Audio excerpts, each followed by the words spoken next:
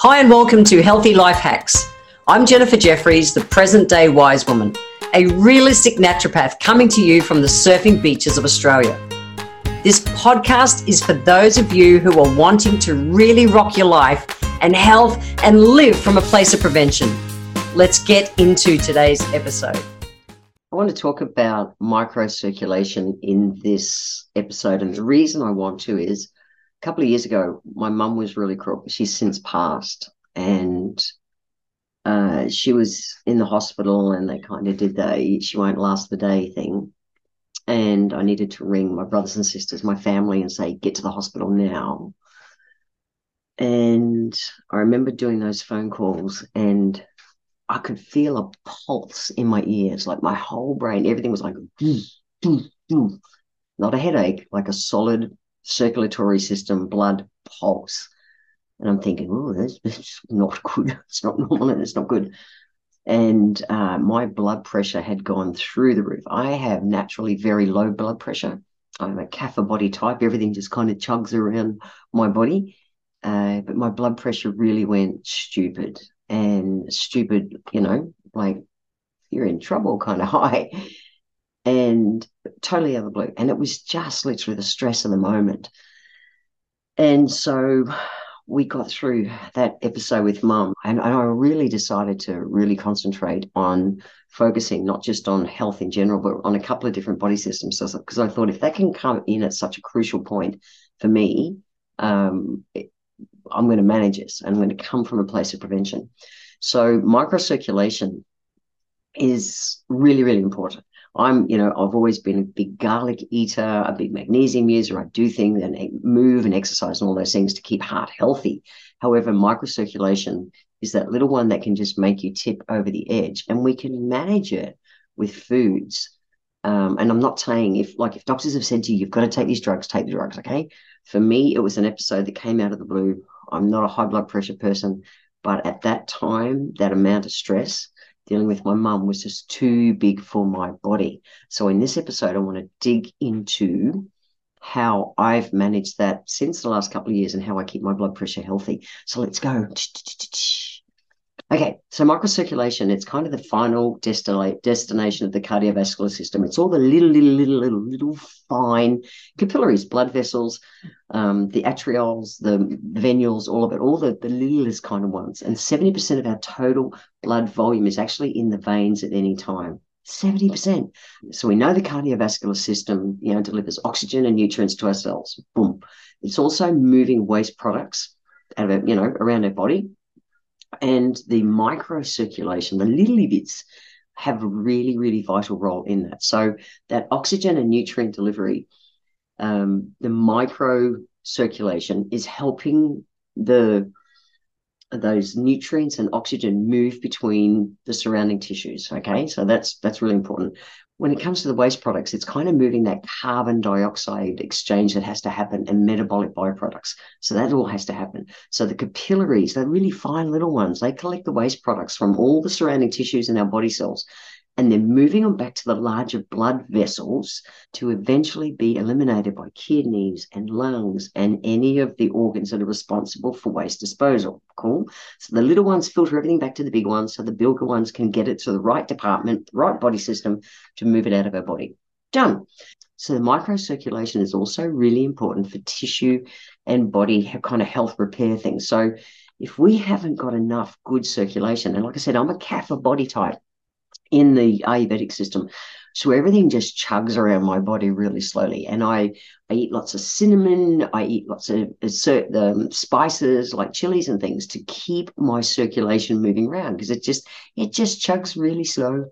And I want to make sure that my body is able to repair itself really well. So if we have a poor microcirculation, it can hinder any of those areas, okay? Whether it is moving waste, whether it is with tissue repair, we want to be able to have it all work properly. And it's super important for regulating blood pressure, which for me at that time, it just went, got to sort this out. So with the microcirculation, its ability to constrict and dilate, so kind of open and close, open and close and pump, is what gives us or affects our blood pressure.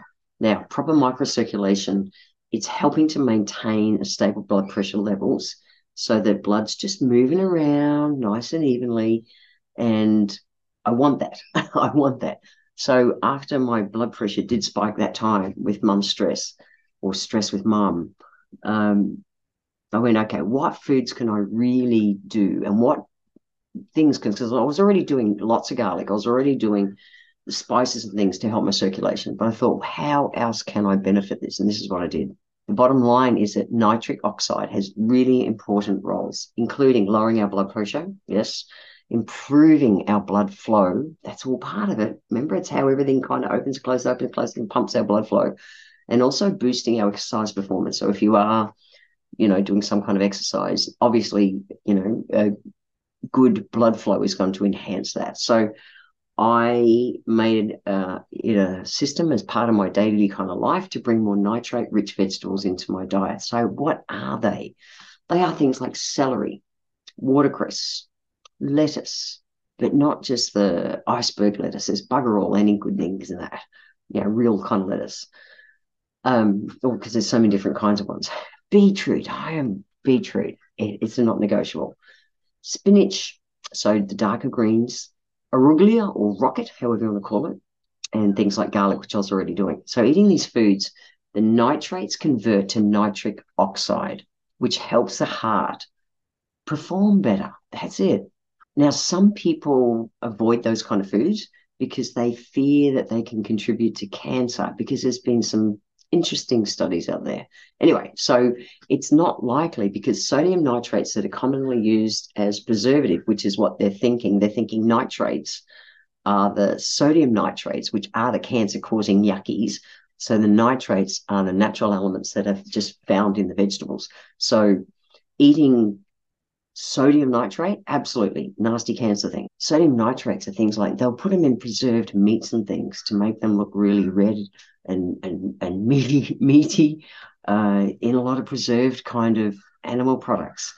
So, you get a choice: eat a lettuce or eat a bloody salami. There's no there's no comparison. So the vegetables are great. They're going to help our heart health. Okay, beetroots and all those things, they're going to help our heart health. Where people think, nitrates, I hear the word, and this is where a little bit of information can go wrong.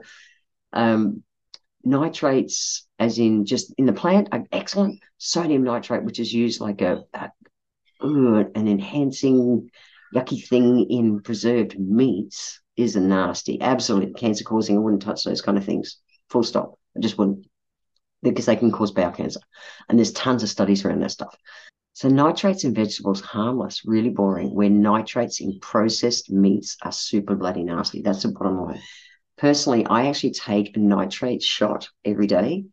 It's a vegetable juice, okay? And I take it before I serve, because I know it's going to help my microcirculation. It's going to help me exercising. However, I really know that it's helping my heart and my blood pressure. And absolutely, my blood pressure is nice and healthy now. Manage that stress differently and brought more of those foods into my diet. So in the show notes, if you want to head to www.healthylifehacks.com.au, I'll put a link to exactly the little vegetable juice nitrate drink that I take every day. But the healthy life hack in general is just what if you brought some more of those foods into your diet, especially if there's a history of high blood pressure in your family and or your body is heading in those directions, and they're just good foods to have into your diet. Anyway, so head over to the show notes, check out that list of foods, and think about bringing them in for enhancing your microcirculation. I want to thank you for being here today. If you enjoyed my podcast, please let me know by leaving a review on Apple Podcast. Every month, I draw one lucky person who leaves a review, have a free 1-hour consultation with me. Be sure to subscribe to the show wherever you're tuning in from, so that you always catch the next episode. I welcome your emails, and you can write to me at podcast@healthylifehacks.com.au. Until next time, remember, when it comes to life, live it, love it, and get on with it.